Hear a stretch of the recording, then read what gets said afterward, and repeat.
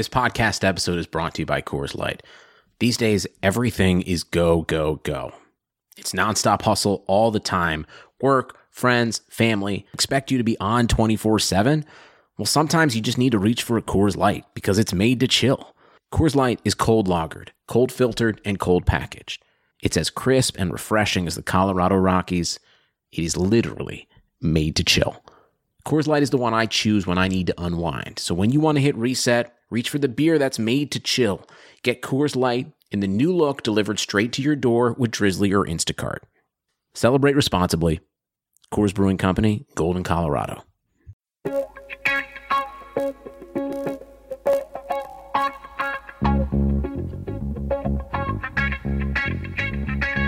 Karlsson, världens bästa Karlsson. Karlsson, hoj här kommer Karlsson, ingen annan Karlsson spelar jag så bra som mig. Karlsson scores! Karlsson. Yes! Welcome everybody to another episode of the Keeping Karlsson Fantasy Hockey Podcast, the best fantasy hockey podcast in the world, hosted by two guys who own Erik Karlsson in their keeper pools. I'm your host, Elon Dubrovsky, and with me, as always, Brian Kalm. As always, hey Elon, how's it going? Pretty good. Man, we've got an exciting week. As always, so many players to talk about. I say that all the time, so people might think, oh, this is BS. He just says it. That's part of his shtick. But I mean, we did last week. Last week we had our longest episode ever. Maybe even too long. And this week, it's probably not going to be too different. We've got a lot. But okay, first, dailyfaceoff.com. We are presented by this website. It's a great website. We're very proud to be presented by dailyfaceoff.com because that's where you go. You see the line combos, you see the starting goalies, you see fantasy news. And in fact, I was on Twitter on Friday and I saw breaking news from Daily Faceoff that David Perron had been traded from the Edmonton Oilers to the Pittsburgh Penguins. And so right away, I went to Brian and my joint league where I knew that David Perron was a free agent, grabbed him. Oh, it felt so good to just see those numbers rise of all of the people acquiring Perron, and we are one of them. But yeah, that's definitely the number one headline of the week. The Penguins have a new member of their top six, which, you know, they've had a lot of injuries, so clearly they could use him now. But you would think that a guy like David Perron, who had 28 goals and 57 points last year, should fit right in even once the Hornqvists and guys like that come back. So, Brian, how big of a deal is this for David Perron? Is he the new Pascal Dupuis, or is he even higher? Like, what do you think David Perron's potential is now that he's on the Pittsburgh Penguins? It's high.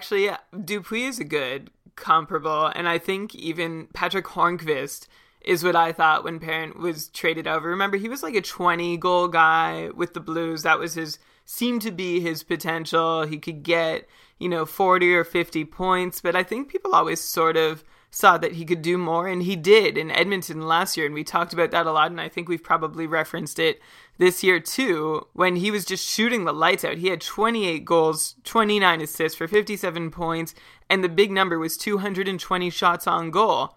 This year, everybody was really frustrated because, well, his shot counts already slowed down towards the end of last season, but this season, they didn't pick up again. Things just weren't going well in Edmonton for him at all. He didn't even average 2 shots on goal a game, and to compound that difficulty, he was also scoring at about half of his career shooting success rate. After his first game in Pittsburgh, I think the most exciting number that I have taken away from it is the number 6. That's how many shots on goal he had during the game in about the same ice time, actually maybe a minute or two less than he was seeing at Edmonton. He's only gotten 6 shots on goal once this season so far. He's not going to do it every game, but it is nice that he's there. He's getting the offensive opportunity. He played on a line most of the game with Crosby and Downey. Strangely enough, side note, Evgeny Malkin played with Nick Spalling and Brian Rust yesterday, but it doesn't really matter for Malkin owners. He'll be good wherever, and obviously that's not going to last. We'll see what happens with Steve Downey on that top line. I don't think he has much business being there. Also getting the power play time that he's getting. I imagine Malkin moves back into the top 6. I imagine. I'm going out on a limb here. And then I think Bennett, Sutter, or Kunitz will supplant Downey. I'm guessing Kunitz on that top line. Yeah, sticking with your side note for a second, Steve Downey actually has been kind of surprising. He's having a more offensive year than one would expect. Since he came back from injury, he has 2 goals and an assist in 2 games. Overall, he has 20 points in 34 games on the season. I wonder if he's earned himself a spot in the top 6. And I wonder, okay, once all the injuries are over, once we've got Hornqvist back, I'd imagine for sure there's going to be Crosby, Kunitz, and Hornqvist on the first line, just like it was before. And then you would have Malkin, Perrin. And yeah, that leaves 1 spot for another lucky player. I wonder who it'll be. I think it should be Brandon Sutter. I'm not really sold on Steve Downey. What he's done lately is something that a lot of NHL players could probably do when playing with Sidney Crosby. His shot counts are really low, but if your league counts penalty minutes, well, he makes up for it there and hits too. He was a good guy to own like a few years ago, but he's been silent in terms of production for a little while. I don't know, he seems to come and go. Like, keep in mind, this is somebody who has played for the Flyers on 3 separate occasions, like left and come back, and was originally drafted by them too.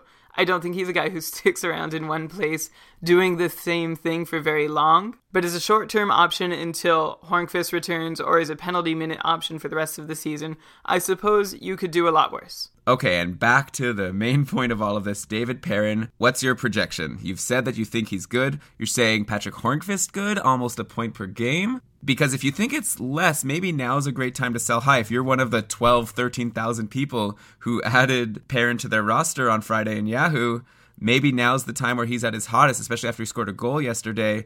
Maybe you can trade him for a 60, 70-point player, which is more than he's ever done. Do you think it's time to consider doing that, or do you really think Perrin is the real deal, and if you have him, you should hold on and ride it out? I think he'd be a really exciting player to hold on to, and that's, I think, one of the reasons in fantasy. It's not really a numbers reason, it's just like, it's going to feel good to make the ad and watch this guy succeed.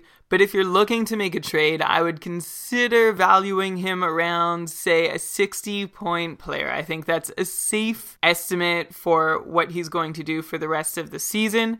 And so if you can trade him for somebody who's, say, a 70-point player, then I would do that for sure. And I don't know, maybe he'll get a little bit more, a little bit less than that. It's so hard to say right now, especially with the injuries in the Penguins lineup. But I think the stability that he offers the Penguins and the stability that the Penguins offer him is going to work out well for both parties. And personally, he's a guy I'd want to have on my roster, unless like I could somehow trade him for like Jamie Benn. Yeah, and I'm looking on ESPN. Perrin's only 48.6% owned at time of recording. So definitely, if you're someone in a league where Perrin hasn't been picked up, obviously if Brian is saying that he's a safe bet for 60-point pace, you want him. You want him right now. So go pick him up. Yeah, 60% owned in Yahoo. So 40% of you out there, well, hypothetically, should be able to go get him. Go. Now. Check. Okay, let's talk about some injuries now. You know, Brian, we can't get a week without a couple of injuries to talk about. It's kind of sad. What's going on in the NHL? These people need to be careful. But okay, I'll get off my soapbox. Let's just focus on the facts. The biggest injury probably to report is Kris Versteeg of Chicago is probably going to be out for like a month. And we were just talking about him last week. We were having a segment about Patrick Sharp, and we were saying how it was so surprising how Sharp was down on the 3rd or 4th line while Kris Versteeg got to stick in his role playing with Patrick Kane, but obviously that's not going to be the case for the next month. I've already seen on Daily Faceoff that they've moved Sharp into the top 6. So, Brian, is there anything else we can glean from this in terms of players on Chicago getting opportunities or losing their opportunities, or is it just a matter of Versteeg is out, Patrick Sharp goes up to where Versteeg was? Yeah, Elon, actually, I think that's it. It's a very, well, injuries are never convenient, but it's convenient for Chicago in that they can just slide another guy in. I suppose if they want to keep their scoring really balanced, maybe Sharp does stay down, but I'm looking at their depth chart and I'm not really sure who could get moved up into where Versteeg was playing. So I guess Sharp is the immediate benefactor probably, although like we said last week, he doesn't need a whole lot of help. So I've noticed 2 players that I want to ask you if maybe there's something there. So first of all, on Daily Faceoff, on the first power play on Chicago right now, I see Andrew Shaw there. So I feel like we've talked about Andrew Shaw once every few months when he gets some interesting role in Chicago. It never really pans out. Is there any reason to believe he could do something now? No, he has 11 points in 35 games. And yes, like you could probably rewind to like 7 or 8 of our shows over the last 2 years and just play this little bit which says, Andrew Shaw gets opportunity. He doesn't take a whole lot of advantage. He occasionally scores a few points and goes on a small run, but that's essentially it. Okay, and the other player that maybe gets something is a player who's been called up from the minors, Toivo Teravainen. Did I pronounce that right? I don't know. Well, he is, I suppose, a very heralded prospect. I've seen people on Twitter talking about him. Someone on our Facebook group actually asked, is Toivo worth a look? I took a look myself, saw he's going to be playing on the fourth line, but maybe he could earn his way up the depth chart if he plays well. Brian, what do you know about Toivo? Well, I know he's been doing pretty well in his first pro season or full pro season. In the AHL with Rockford, he's got 6 goals and 17 assists for 23 points in 33 games. Remember, he was the Blackhawks' first round pick in 2012. He was picked 18th overall. He's going to do big things one day. I don't think that day is today or tomorrow or anytime in the next week or two. I think when Versteeg comes back, Teravainen goes down. It would have been a little good time for him to get some experience in the NHL. I don't expect him to light it up or be worth adding to your roster at this point. And the other injury news is coming out of Toronto, where just like that, 2 of their top 6 down. Joffrey Lupul, who had gotten onto that top line with Kessel and Bozak, and he was really starting to produce. Really bad timing, but I guess he's known for getting injuries, so we shouldn't be too surprised. He's going to be out a month. Also, Nazem Kadri is apparently out 7 to 10 days, which is very frustrating. These short injuries, they usually just go on day to day. You can't even do anything with them. You don't know if you should drop them or not. Some leagues are lucky enough to have IR+. But okay, looking at the Leafs, Lupul and Kadri are out, and they played last night. Did not play very well. The first line featured Kessel, Bozak, and Leo Komarov, and the second line had Van Riemsdyk, Santorelli, and new addition Trevor Smith. So I'm going to tell you, Brian, I don't even know who Trevor Smith is, and I hadn't heard too much about Komarov, so I'm curious to get your thoughts on these guys. Oh yeah, also Peter Holland is injured, so the Leafs are in trouble right now. The first power play has Van Riemsdyk, Bozak, Kessel, and then Phaneuf and Franzen, and then, a bunch of people that maybe aren't too interesting on the second unit. Is there anyone on Toronto who you would go out and grab of these names that I've said that you think will get a bump with an increased role? Or do you think the team is just in huge trouble and they're going to fall apart? I think it's more that the team is going to fall apart, and if it wasn't going to be because of these injuries, it was just going to be because of the way they played already. But since both are happening, it's not going to be a good time for the Toronto Maple Leafs, especially because Peter Holland, he seems like a background character to most people, but amongst forwards, he sees the worst zone start, so somebody else is going to have to eat those minutes that he's been taking and not doing so well in, but it would be very hard to do well in those. Nonetheless, somebody else is going to get bumped down and start more times in the defensive zone than they're used to. Kadri also starts more often in his defensive zone than a lot of his fellow Leafs forwards, so someone else is going to do that heavy lifting also. And Kadri actually, unlike Holland, has excellent possession numbers. He's got the best Corsi on the entire Maple Leafs roster. So he's good at driving possession. There aren't a lot of other players who are. And really what I kind of expect to happen here is that Bozak gets exposed, and that's such a silly thing to say because I think we all know that he's just a total anchor in terms of possession, and that whole first Leafs line is a real mess in terms of being able to generate offense. There is a great article from Travis Yost over at tsn.ca, you should go read it, about how the Leafs first line compares to other first lines around the league. But for example, last night against Winnipeg, Leo Komarov, like you said, Elon, played on that top line, and then Randy Carlyle at the end of the game was like, this was one of Komarov's worst games so far. I didn't like his game so much. And it's like, of course you didn't. He was playing with Tyler Bozak and Phil Kessel, who, as good as Kessel is offensively, that line still gives up the majority of goals scored while they're on the ice. It's crazy, but it's true. So all this to say, Leafs are in trouble, and your fantasy team hopefully doesn't rely on them. One guy I want to mention, I've wanted to mention for the last couple of weeks, though, is James Van Riemsdyk. He's been on a point-per-game pace since November, and I feel like he doesn't get the credit he deserves. And again, he was part of that first line that has a terrible time generating shot attempts against the other team and gives up a ton against his own. But your fantasy league doesn't really track that. It tracks points, and he's been doing really well this year. Again, last year was a good year for him too. All right, so I guess the takeaway here is if you have Kessel or Van Riemsdyk, you're probably okay. If you have any other Leafs, you're going to be in trouble for a bit. It also sounds like you're saying it's not a great time to own Bernier or Reimer. And it's worth mentioning, Jonathan Bernier has had a really good season. He has a .920 save percentage at this point and 15 wins in 28 appearances. Brian, you're suggesting that you think these numbers are going to be going down over the next little while? I guess it kind of has already started. In his last 2 games, he had an .893 and an .897 save percentage.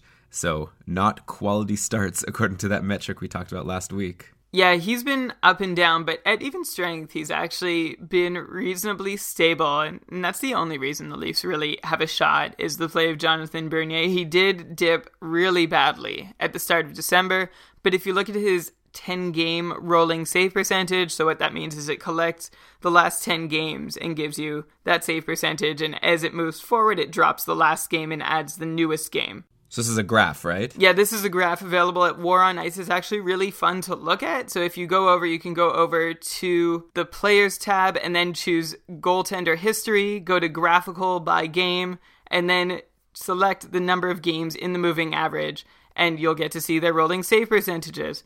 And Bernier's is actually, it's surprisingly healthy right now, but Elon, like you said, he's adding a couple bad games now to that rolling save percentage. He had some really good ones that are still helping him out in there. Once those drop off, I expect the graph to plummet downwards. If the Leafs do hang in over the next, 10, 15 games, he's going to be the reason. But I would not really want to be relying on him. Definitely not as my number 1 goalie in fantasy. Number 2 would be fine.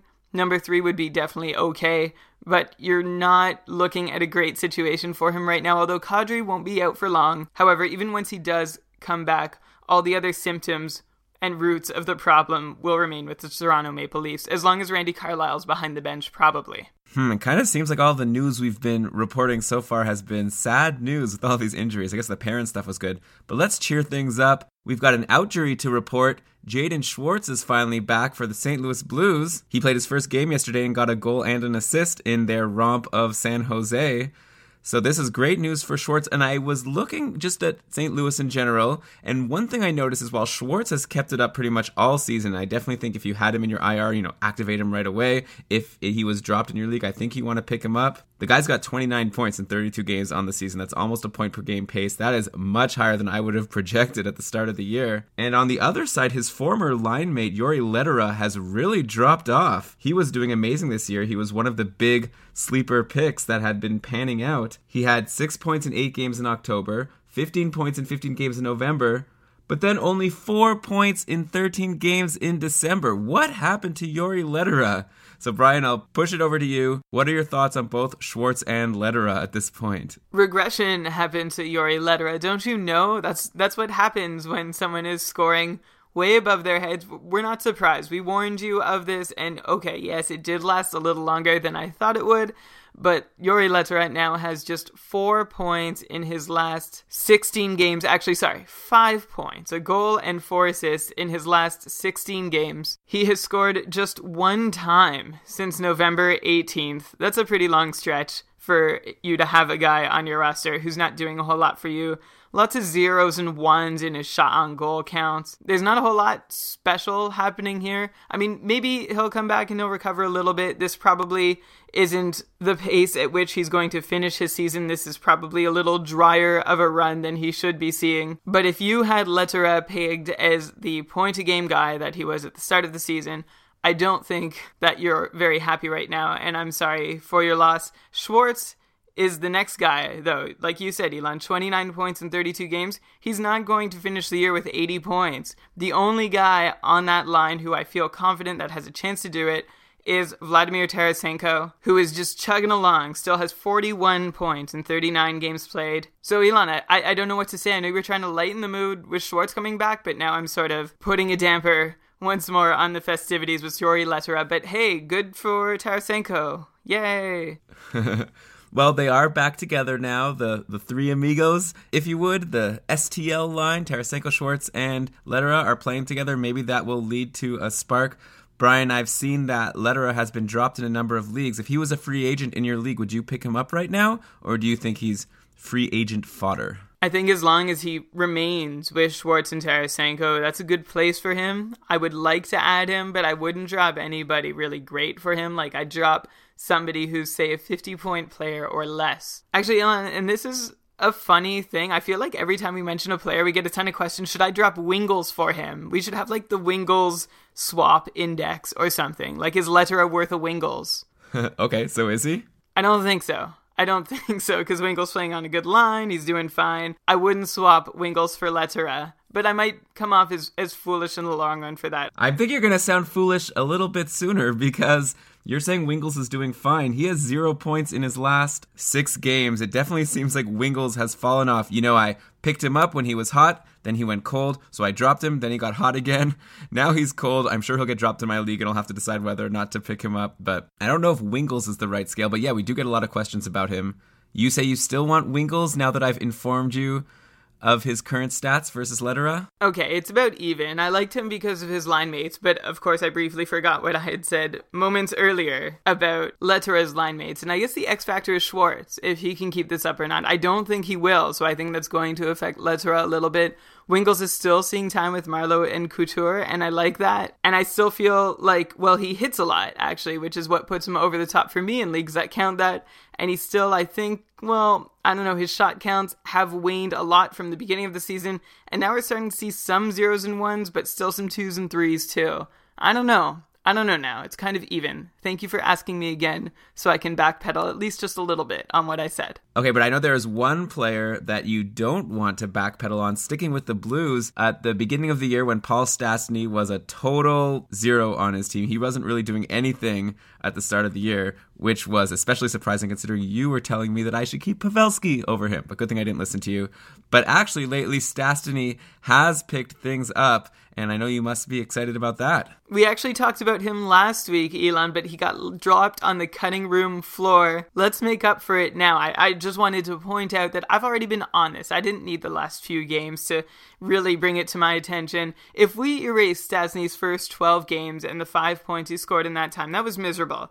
Okay. But since then, he's got 14 points in 19 games, which is actually the equivalent of a 60-point pace. We've heard from so many frustrated pulleys this year who don't know what to do with the guy, and I can't blame them, because before the season began, we thought the move to St. Louis would give him some offensive freedom that he never got in Colorado, where he played against other teams' top lines all the time. And now this year, he is seeing the benefits of moving to St. Louis. He's seeing far and away the easiest minutes of his career. He hasn't seen this many starts in the offensive zone since his sophomore season, and is also getting to avoid other teams' top lines. Those get left for Backes, Oshie, and Steen to deal with. The only thing is that in St. Louis, his line mates are unexpectedly Dmitry Yaskin and Patrick Berglund. Neither of those are known as offensive powerhouses. In fact, Berglund has had a tough time producing over the last few years and kind of has been making a name for himself as someone who tends more towards the defensive side of the game.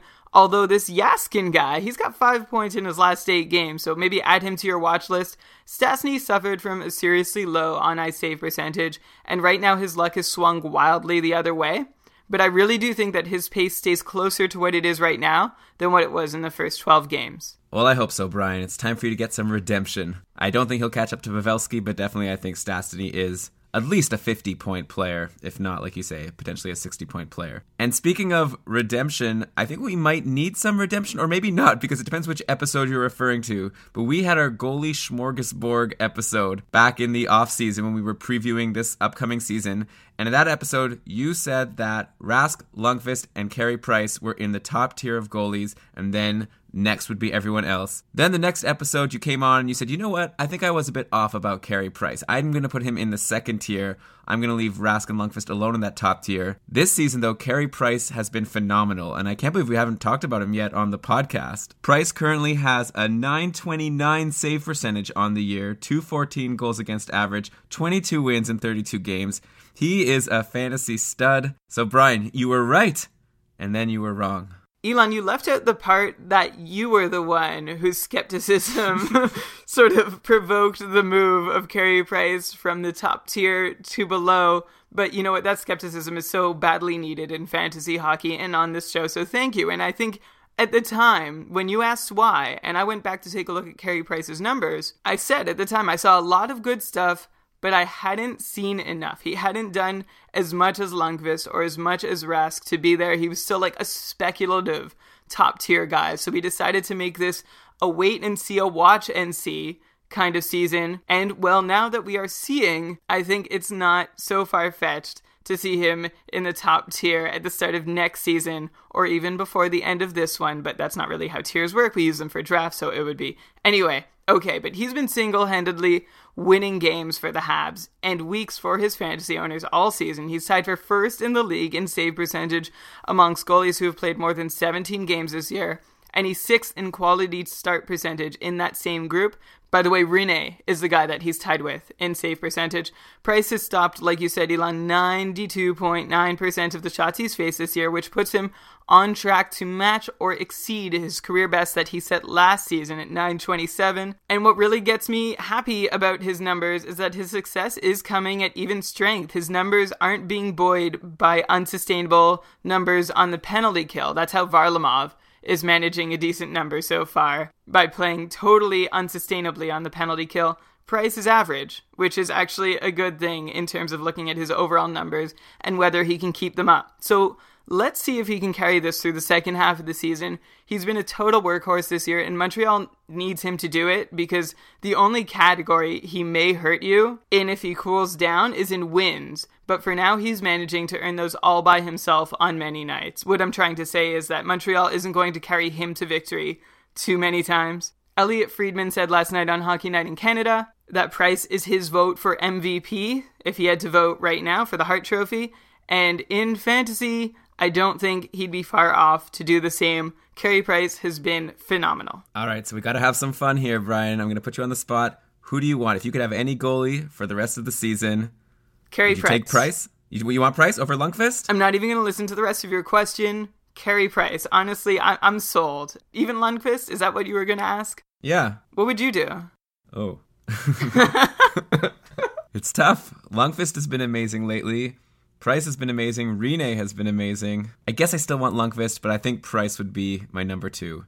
Yeah, for now. I wish I had these options in real life. Like I said before, the only category where Price concerns me is wins. If he can't do it all for his team, I don't think the Habs can do it all without him, and his numbers are going to suffer. His value will suffer. So say a guy like Rinne, who's seeing more goal support and probably more consistent goal support in Nashville, he'd have the upper hand in that case, but I feel like there's no goalie I'd want to start every night more than Price right now. Okay, next up on the show, I want to bring back a segment that we used to do during season 1 of Keeping Karlsson, which I'm sure not many of you are listening to, but that's okay. We're glad to have you now. But the name of this segment is Sustainable or Fleeting.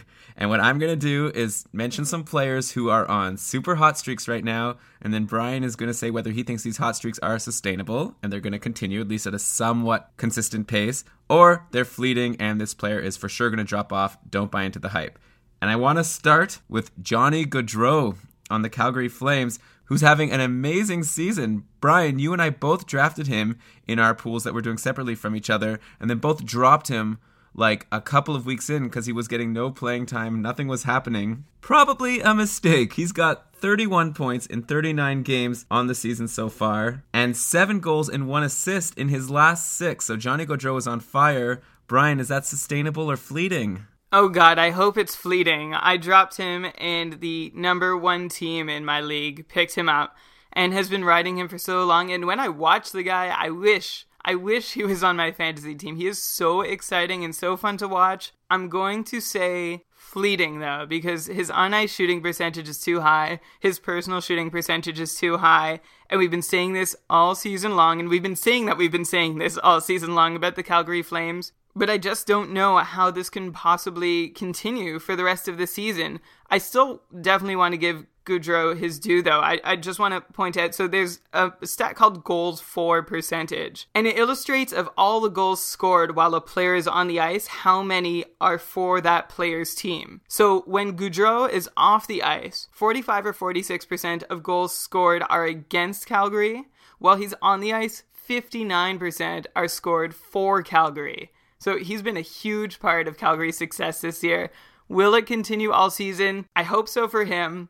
I don't hope so for his fantasy owner in my league, and I don't think he will. Okay, next up, defenseman on the Columbus Blue Jackets, Kevin Connauton, another guy who I definitely hadn't heard of going into the season, and I still hadn't heard of him a month, maybe 2 in.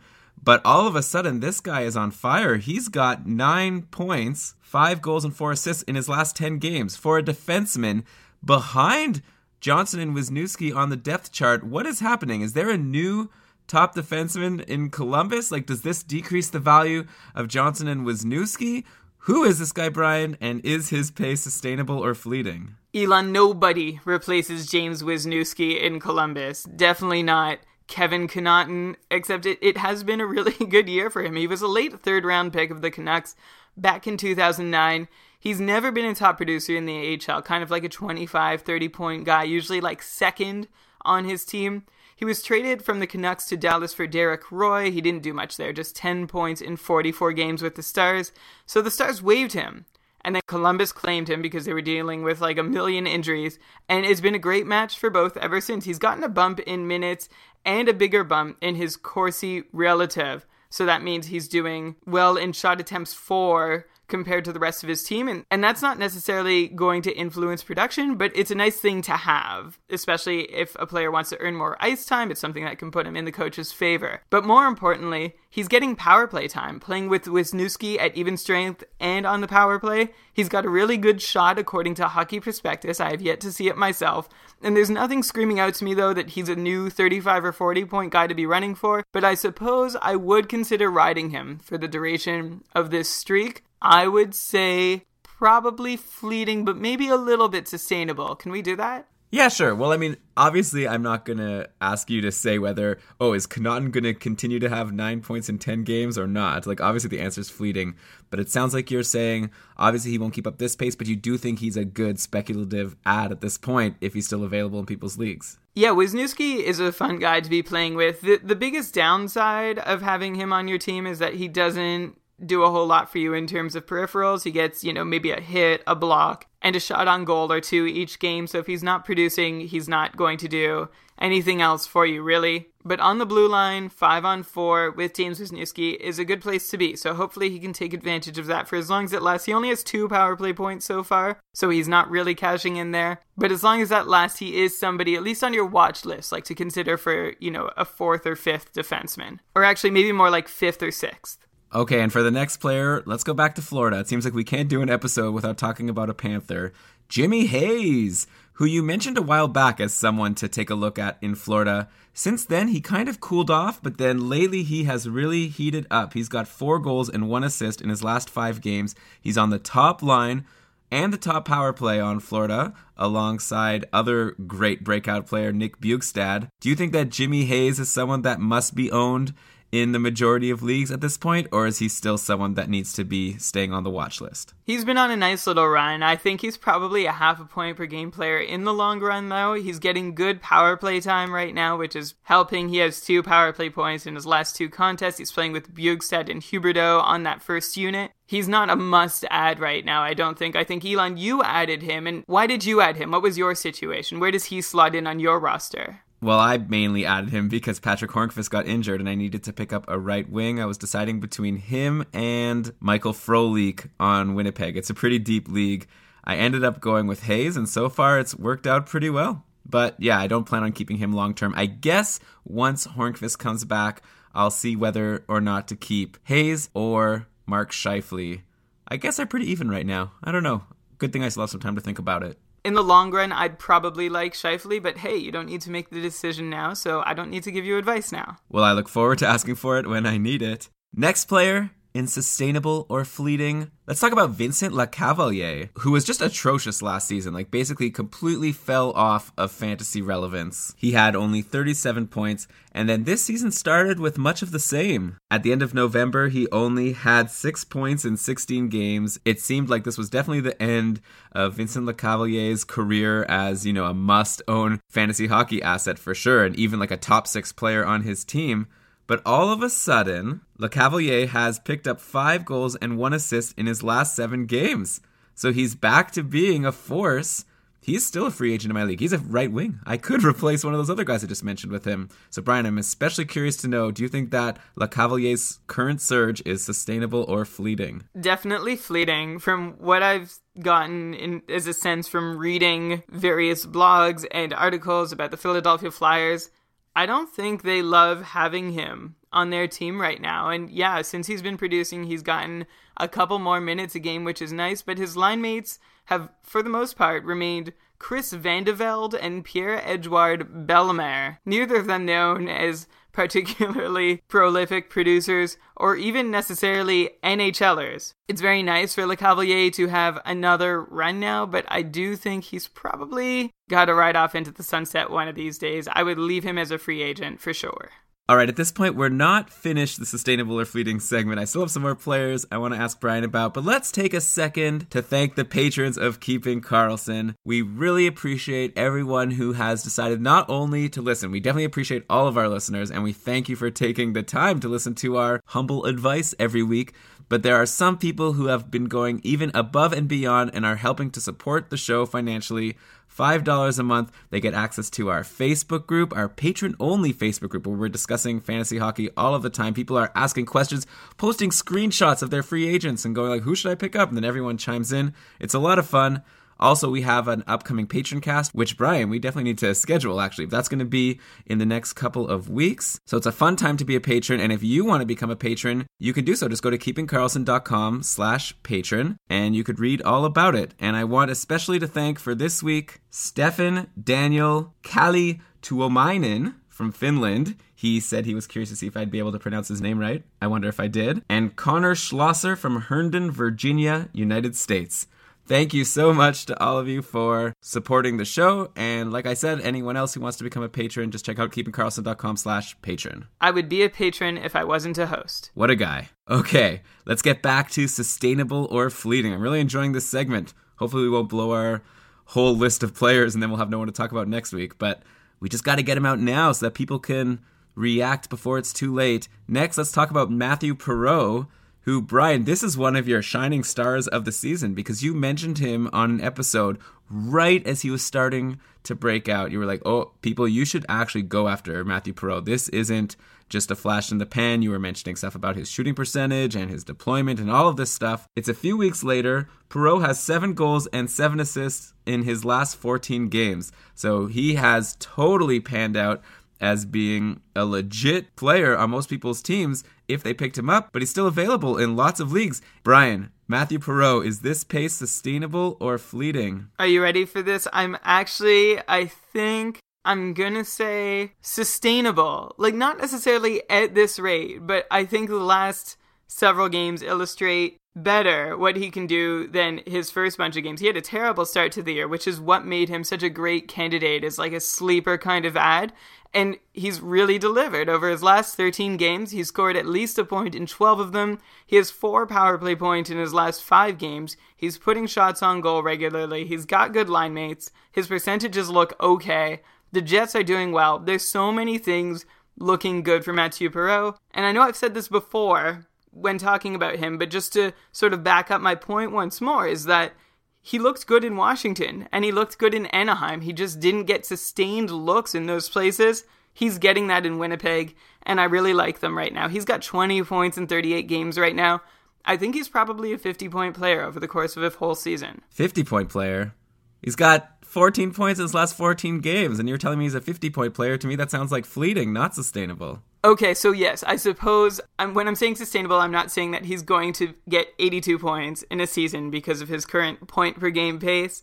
I'm saying that he's closer to, well, say maybe 60 than he is to 40. Is that a little more interesting for you, Elon? Yeah, sounds good. You're saying Matthew Perreault is a guy that should be owned, and I think that's the whole point of this segment at the end of the day. I'm mentioning people who are free agents likely, and whether or not you should be grabbing them. Or you might have them already on your team, and there might be somebody really interesting in free agency, and you're considering making the swap for that guy, right? Matthew Perreault is owned in 10% of Yahoo leagues. I imagine he can help you out in more than 10% of Yahoo leagues. One guy who's almost definitely not available in most leagues, so I'm veering away from our premise a little bit, but definitely still worth mentioning, is Kari Lehtinen, starting goalie for the Dallas Stars. He was just so bad at the start of the year. We were getting so many questions on Twitter and Facebook about if people should trade him or maybe drop him. So maybe he is available, who knows. But Lehtinen is currently on a 4-game win streak, which is very exciting. Dallas is doing really well right now, and Lehtinen has definitely been holding his own. So, Brian, I guess my sustainable or fleeting question is really, is Lehtinen more like how he was at the beginning of the year, or is he more like he is now? I'm going to say closer to what he's doing now, although I'm not saying what he's doing now is sustainable. Let's just take a look at the big picture for a second. He still stands at a terrible .909 save percentage on the year, but here at Keeping Karlsson, we know better than that. Over the last month, his save percentage has been pretty healthy overall, and since December 15th, he's played 8 games and posted a .950 save percentage in that span. He's another guy that if you check out his 10-game rolling save percentage over at War on Ice, you're going to see good things. I actually posted a screenshot of it on our Twitter account. If you're not following us already, you should be at Keeping Karlsson. The Dallas Stars are working themselves back into playoff contention, and Lehtinen's play has been a part of that. So if you've got him, just take a moment to enjoy what he's been doing for you lately, because I imagine there's a lot of pent-up anger there. If you don't own him, and you can get him at a low price from someone who hasn't been looking very hard for the last few weeks, then I suggest you give that a go. He's somebody I'd want on my team for the rest of the season.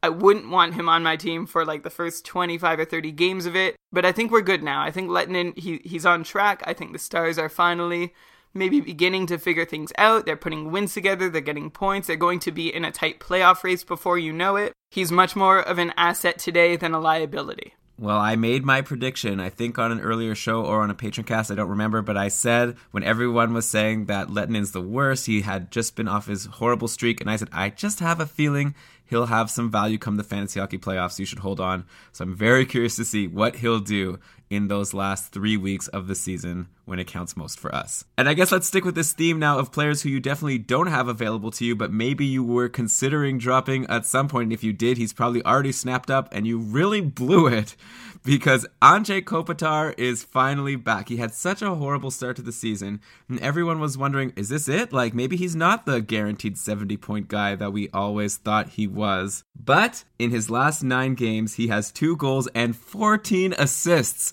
So he is making up for lost time. That brings him to 29 points in 37 games on the season. So if he even slows down a little bit from his current pace, he'll still definitely get back on pace for his 70 points, which he seems to always get.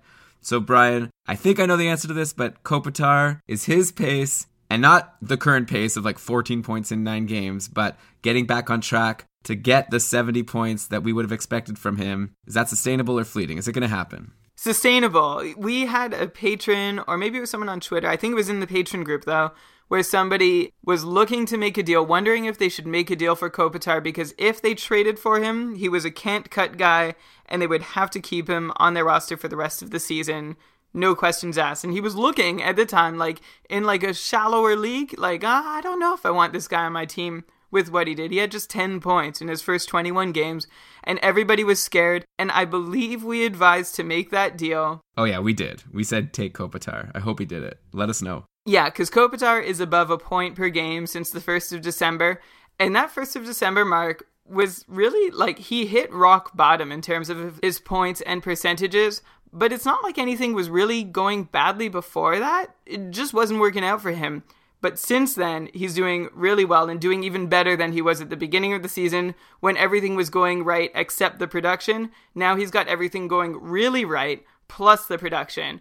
And you can see that in both his underlying and overlying numbers. Kopitar is a fantastic guy to have. As always, he's sustainable. Not a big surprise there. Congratulations if you held on or bought low. Okay, and one last player in the list for today. Let's talk about Thomas Tatar. Brian, you recommended him many episodes back, and since then, or I'm not sure exactly since when, but he's got 15 goals and 10 assists in his last 29 games, so 25 points in his last 29 games. That is superstar production. Is Tatar going to keep this up, or is it unsustainable, fleeting? What Tatar is doing right now is sustainable, I think, more or less. We talked about him a lot a month or 2 ago on the show about being a guy who is great at getting goals per 60 minutes. But the problem that you brought up, Elon, with that stat was that goals per 60 minutes only matters a lot if the guy is starting to get more ice time. If he has really good goals per 60 minutes but is only playing 10 or 11 minutes a game, it's not all that helpful. Well, Tatar's ice time has increased on average by, just a couple minutes. Nothing huge. Like, he's still seeing 15 minutes or so, which isn't great. I'd love to see him see 17 or 18 minutes, but it's certainly nothing to sneeze at. It looks as though he's established himself in Detroit, although there wasn't much question about that. I like what he's doing a lot. Before, I saw him as kind of like a marginal ad for most teams. In fact, I added him to my team and then dropped him when I think I had someone coming off of IR. I wish I held on to him now because I think he's going to be legit for the rest of the season, worth owning in pretty much all leagues, I think. Okay, well, there was our first 2015 edition of Sustainable or Fleeting. Let us know on Twitter at Keeping Karlsson if you liked that segment. We've kind of changed the format a bit this episode. Let me know if you've noticed and if you liked it. But okay, next I want to do a quick little thing where I'm going to tell you some players who are newly on their team's first line. These are not guys who are owned in your league, most likely, so you could decide whether or not this bump in their team's depth chart means they should be added. Brian, I want to get your opinion. I've got 3 players for you. Colton Sceviour is currently on the top line in Dallas, playing with Ben and Seguin. Always a good spot, but kind of always a revolving spot. We've mentioned a lot of players who have been there throughout the season. Josh Bailey is playing with Okposo and Tavares currently on the island, and Danny Briere on Colorado, who, some people might not have realized he was still in the league, but he's still there. He's actually doing pretty well right now, and playing with Matt Duchene and Gabriel Landeskog. So, Brian, of those 3 names, Sceviour, Bailey, Briere, are any of them people that people should be adding, watch listing? What's your take on these 3? Okay, let's go from least interesting to most interesting. I think Danny Briere is a guy I have almost no interest in. He has been a healthy scratch this year. He has just 9 points in 31 games, playing on the top line, especially like on a Colorado team where everybody is still trying to figure things out. It's not going to help him much. So Briere, forget about. I think he's done in terms of fantasy relevance. Bailey is probably the best player of the 3 you mentioned, except he's not going to stay on that top line for very long. He'll find his way somewhere else in the top 9 in New York and will continue being like a reasonable producer. I know sometimes he goes on these like big runs that people can really count on to help their team, except you can't really count on it because you don't know when it's going to happen. So if you want to have him on your roster all year, then by all means, you're going to be probably wasting a spot for a lot of that chunk, depending on who's available in free agency, but he's not a bad guy to add. I wouldn't expect him to last very long on that first line, though. And finally, Colton Sceviour on the first line in Dallas is probably the most interesting. Elon, I remember last season, towards the end of the year, I noticed that he was called up. He was playing with, I think, Jamie Benn at the time, and it was very exciting, and I suggested that somebody add him. It's like, just grab him if you have a spot to fill. And then he scored the next game, and it was really exciting. It was one of my big hits, or my first big hits as a Keeping Karlsson host. He's done really well lately. He's got 7 points in his last 10 games. Mind you, 2 of those have come in blowout wins against Arizona and Minnesota, not teams known very well for their defense. Also, another point came against Edmonton, another against New Jersey. I could pick apart every player's schedule and say, well, this point doesn't really count because it was against this team, but he is still putting up points. As long as he's on that first line, I think he actually is a fairly relevant guy. If you've got somebody who's regressed a lot and fallen off from a hot streak that they were on, say, when you added them like 3 or 4 weeks ago, or maybe you've got someone who's snoozing on your team right now, and we'll get to that at the end of the show, Colton Sceviour is a pretty decent pickup right now, but he's still a short-term one. I wouldn't get too enamored with him and plan to have him on my roster for a very long time, just to ride this one out and see where it goes. And Elon, one more name that I want to put out there to add to this group, speculatively, is Andrei Burakovsky. By the time this podcast is out, we might know whether or not he did play on the first line, but there was speculation based on practice lineups that he would be the next forward to get a turn alongside Alex Ovechkin and Nicholas Backstrom. He'd be like the 8th or 9th guy to be in that position so far this year. Another revolving door there as the 3rd spot on the top line in Washington. Burakovsky, we've talked about him. Elon, you mentioned him as kind of a snoozer. He's been scratched a lot. He hasn't been scoring a whole lot at all. And so maybe that part of it isn't entirely relevant because, I don't know, he might be there for 2 or 3 games, get a short turn, or maybe not even a full game there. We don't know. But for owners of Tom Wilson, who are counting on him to continue producing on that top line, it's time to get that little bit of a reality check. He's got nothing over the last 7 games. He has 9 points in 26 games this year. Lots of penalty minutes, lots of hits. If you want those peripherals, you can have him on your team, but you shouldn't have him on your team hoping for any kind of continued point production. Okay, and I guess that brings us to that time of the show where I say that we're almost done and then we still talk for another 10, 20 minutes. But Brian, give us the lightning round. Who are some guys that are on your mind that our listeners need to know about? Let's start with just a quick appreciation for Andrei Vasilevskiy. I don't think we ever really followed up after shouting at everyone on Twitter to pick him up when Bishop got hurt for what was then an indefinite amount of time. We didn't know how good of a look he'd get in Tampa, how long the injury would last, but while he was there, the high-end goaltending prospect posted a .937 save percentage in 4 games, and it looks like he's going to get another call here and there over the rest of the season. There's kind of a sense that every now and again, Vasilevsky's going to get called up, Nabokov is going to get scratched, or he'll back up, and Vasilevskiy will get another game in. So not enough to be necessarily relevant for your team, but there's no way that this guy should be a free agent in your keeper league or in a reasonably deep keeper league. If you're only keeping 1 or 2 goalies, okay, I understand. But if you have a farm system, he's likely long gone, and if he's not, he should be. You make that happen. But Brian, isn't Ben Bishop signed for a long time in Tampa? Like, when really can we start to expect Vasilevskiy becoming a relevant goalie in the NHL? Yeah, Ben Bishop is signed for another 2 full seasons after this one. And I suppose it's at that point that the Lightning are going to have a decision to make. It's hard to think that they're going to want to part with Bishop, especially because he gave them stability in net after so many years without it. Like, do you remember? They had Rolison and Garon not long ago. But yeah, it'll be at that point that the Lightning really have a chance to consider what they want to do with their future. I still think he's worth having. Like, I think he's one of the top goaltending prospects, not in the NHL right now. So you should probably have him, like, and assuming your league is built some way that you have like a farm team or a prospect system, he should be in it. And now is actually a good time because I did just look up contract info to mourn for a moment the loss of CapGeek. The owner shut it down yesterday for personal and health-related reasons, so I just want to say we wish CapGeek and Matthew, who is the guy behind it, all the best. If you ever use CapGeek and you want to send a tweet of support, I think that would be appropriate. It was an amazing, amazing website, irreplaceable. For now, you can go over to NHLnumbers.com and choose players or teams, and that'll help you sort of pick through team salary situations. But there was nothing as clear and comprehensive and so helpful at explaining things as CapGeek was, so it will be dearly missed. Yeah, we definitely wish Matt all the best. Brian, who's next in the lightning round? Jamie McBain of the LA Kings. I don't know if you remember, Elon, but a few years back, this guy was being touted as the next big things on the blue line. He was going to get 40 points easily, maybe more. That was the word on him in his rookie and sophomore seasons in Carolina. That didn't really turn out. His career high to date is 30 points, and that was back in his second pro year in the 2010-11 season. In fact, it didn't even look like he'd get to play this season after the Coyotes released him from a professional tryout contract in training camp. But the Kings signed him in November, and he's really been making the most of it. He has 2 goals and 5 assists in 15 games with 3 power play points. Not a ton of shots, and seeing high personal and team shooting percentages. He's also seeing the easiest even strength minutes of his career, being totally sheltered on the third pairing, and that's helping him. But he's also doing pretty crummy possession-wise, which probably won't help him in his quest to continue earning ice time. So there's nothing to love about the guy. Like I said, he's third pairing, except that he's managing to put up a few points, and he is getting time on the Kings' second power play unit. In a very deep league, you could take him for a spin or just add him to your watch list.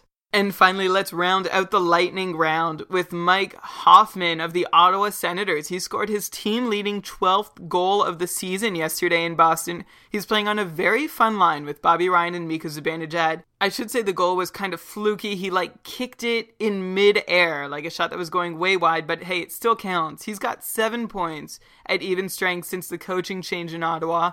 Bobby Ryan has 8 points in that span, which is also worth noting. The most impressive thing about what Mike Hoffman's done, though, all 12 of his goals have come at even strength. All 7 of his assists, too, have also come at even strength. He's actually 4th in the entire NHL at 5-on-5 goals per 60 minutes. He's behind Kucherov and ahead of Tarasenko.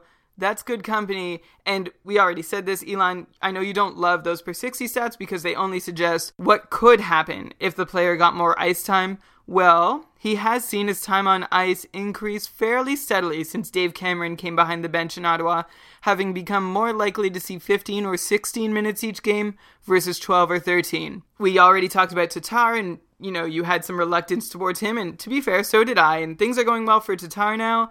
I think they will for Mike Hoffman, too. Yeah, Hoffman is looking good. Bobby Ryan is looking good. I think that what I feared in a previous episode, that Ottawa might be becoming a team you don't want players on, that's probably not the case anymore. There's a lot of exciting people over there that I would be happy to have on my roster if I could get them. Brian, snoozer time. Who do people have on their roster potentially that they need to take another look at because they are probably not helping them and they could do a lot better by picking up one of the many free agents we've mentioned on this episode? You might remember somebody by the name of Nick Bonino. He had 19 points in his first 23 games played with Vancouver.